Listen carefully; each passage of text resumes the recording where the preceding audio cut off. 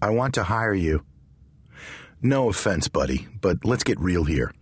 Not to judge a book by its cover or anything, but my guess is you're not the president of a major liquor store chain, and I already know the sales rep from Moet and Chandon.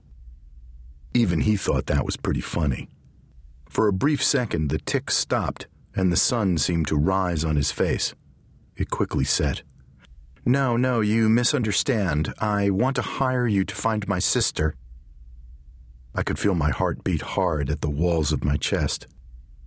I think you've got me confused with somebody else. This is a wine shop, not the Bat Cave. Without a word, he reached into the pocket of his shabby coat and produced a few sheets of badly folded glossy paper.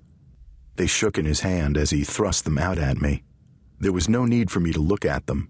I knew what they were, where they came from. To the uninitiated, they appeared to be pages from an old edition of Gotham magazine.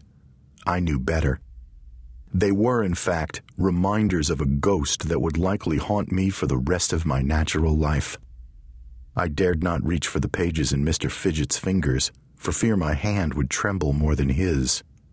Little Boy Lost was what the bold black typeface read at the top of page 17.